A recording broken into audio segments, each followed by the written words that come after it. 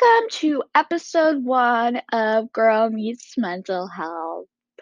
Thank you all for listening to my first episode, and it's great. In today's episode, I want to talk about anorexic thinking. What is anorexic thinking, you ask? First, let's talk about anorexia.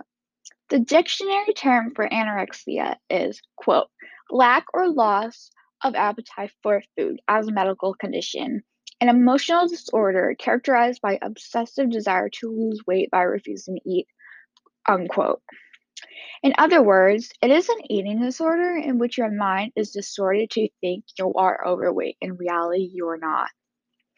People with anorexia limit the amount of calories they eat, sometimes over exercise in order to lose weight.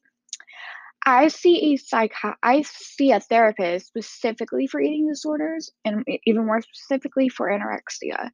And one thing he talked to me was about anorexic thinking, and it honestly really helped.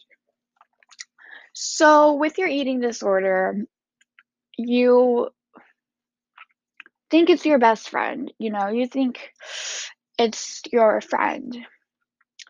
Well, in that moment, it is your friend. You block out other people. Your eating disorder tells you to block out other people because what they because what those people are saying is incorrect. So, one thing my therapist told me about anorexic thinking was the eating disorder, the anorexia is thinking for you and making decisions for you. Like, for example, me thinking I'm overweight, or me, I don't know, not wanting to limit or restrict a certain food. That is the eating disorder. And with my eating disorder, I blocked out a lot of people telling me to get help or that I'm not overweight. I am really actually underweight, and I never listened to them because in my head, I thought they were wrong. And the only person that was right was Anna.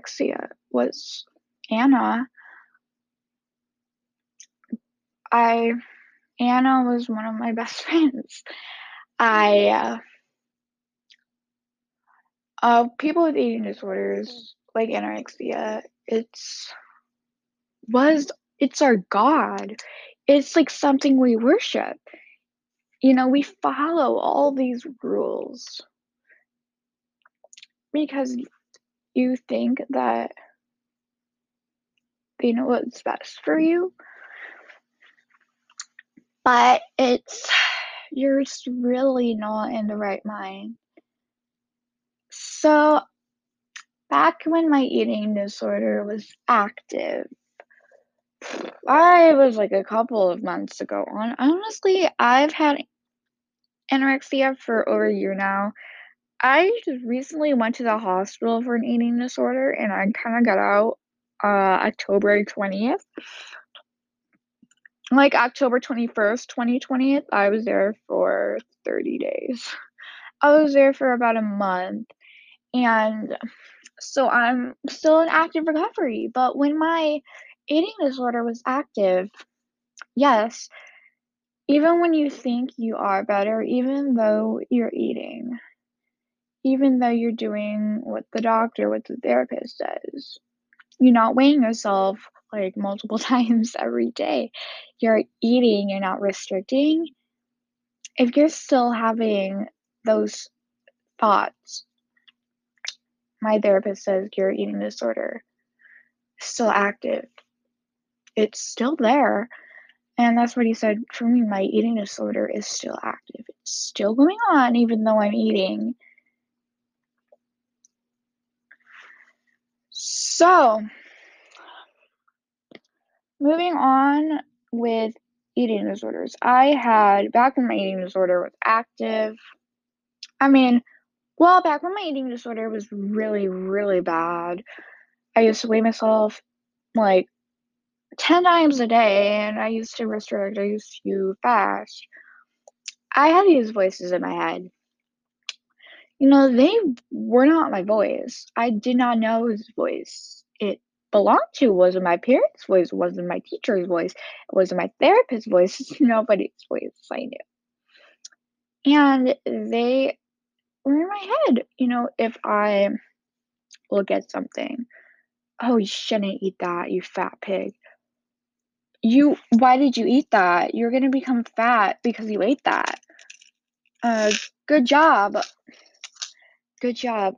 You made it one day without eating. You're gonna be skinny. You're doing such a great job. People are just jealous. You shouldn't listen to them. People are just jealous that you're getting skinny. People are just jealous of your progress, but because their mind's just so distorted. It's the eating disorder talking. And you believe them. You believe the eating disorder. You thought it was everything to you. You know what? I kind of put it like this. Eating anorexia, bulimia, or whatever eating disorder, your eating disorder, you know, is at first your best friend, right? But it slowly turns into a toxic friendship. It turns into a toxic relationship or a toxic friendship. Or even like it becomes your fake friend. That's kind of how I put it. Well, you thought it was like your holy grail, your best friend at first, but it just turned out to be really toxic and honestly your fake friend. And once you go to the hospital, you have to learn how to part with it. I I don't know what I would be without it, my eating disorder, because it just shapes so much of me.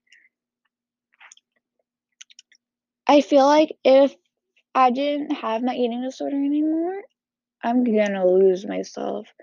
I'm not gonna know who I am anymore, and that's scary to think about, and I just really want my eating disorder to go away, but I just don't know how I'd be without it because it just shaped me.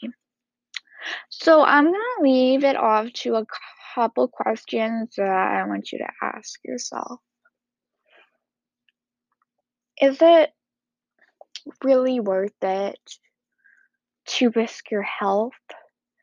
Is it really worth it to be skinny? To be skinny? Is it really, or is it worth it to live a full, healthy life without worrying about your weight, without worrying what other people says about you? Is it worth it to block everyone out that is trying to help you? Or is it worth it to live your life to the fullest and let go of your so-called best friend? Thank you guys so much of listening to the first episode. I am thinking my second episode will be food rules, unit rules, and the eating disorder hospital, kind of to uh go into kind of eating disorders a little bit, and then I want to go into a different topic. Well, my next episode might be my eating disorder story. I'm really not sure yet, but thank you a lot for listening, and I hope you have a great day or night, and remember, you're worth it.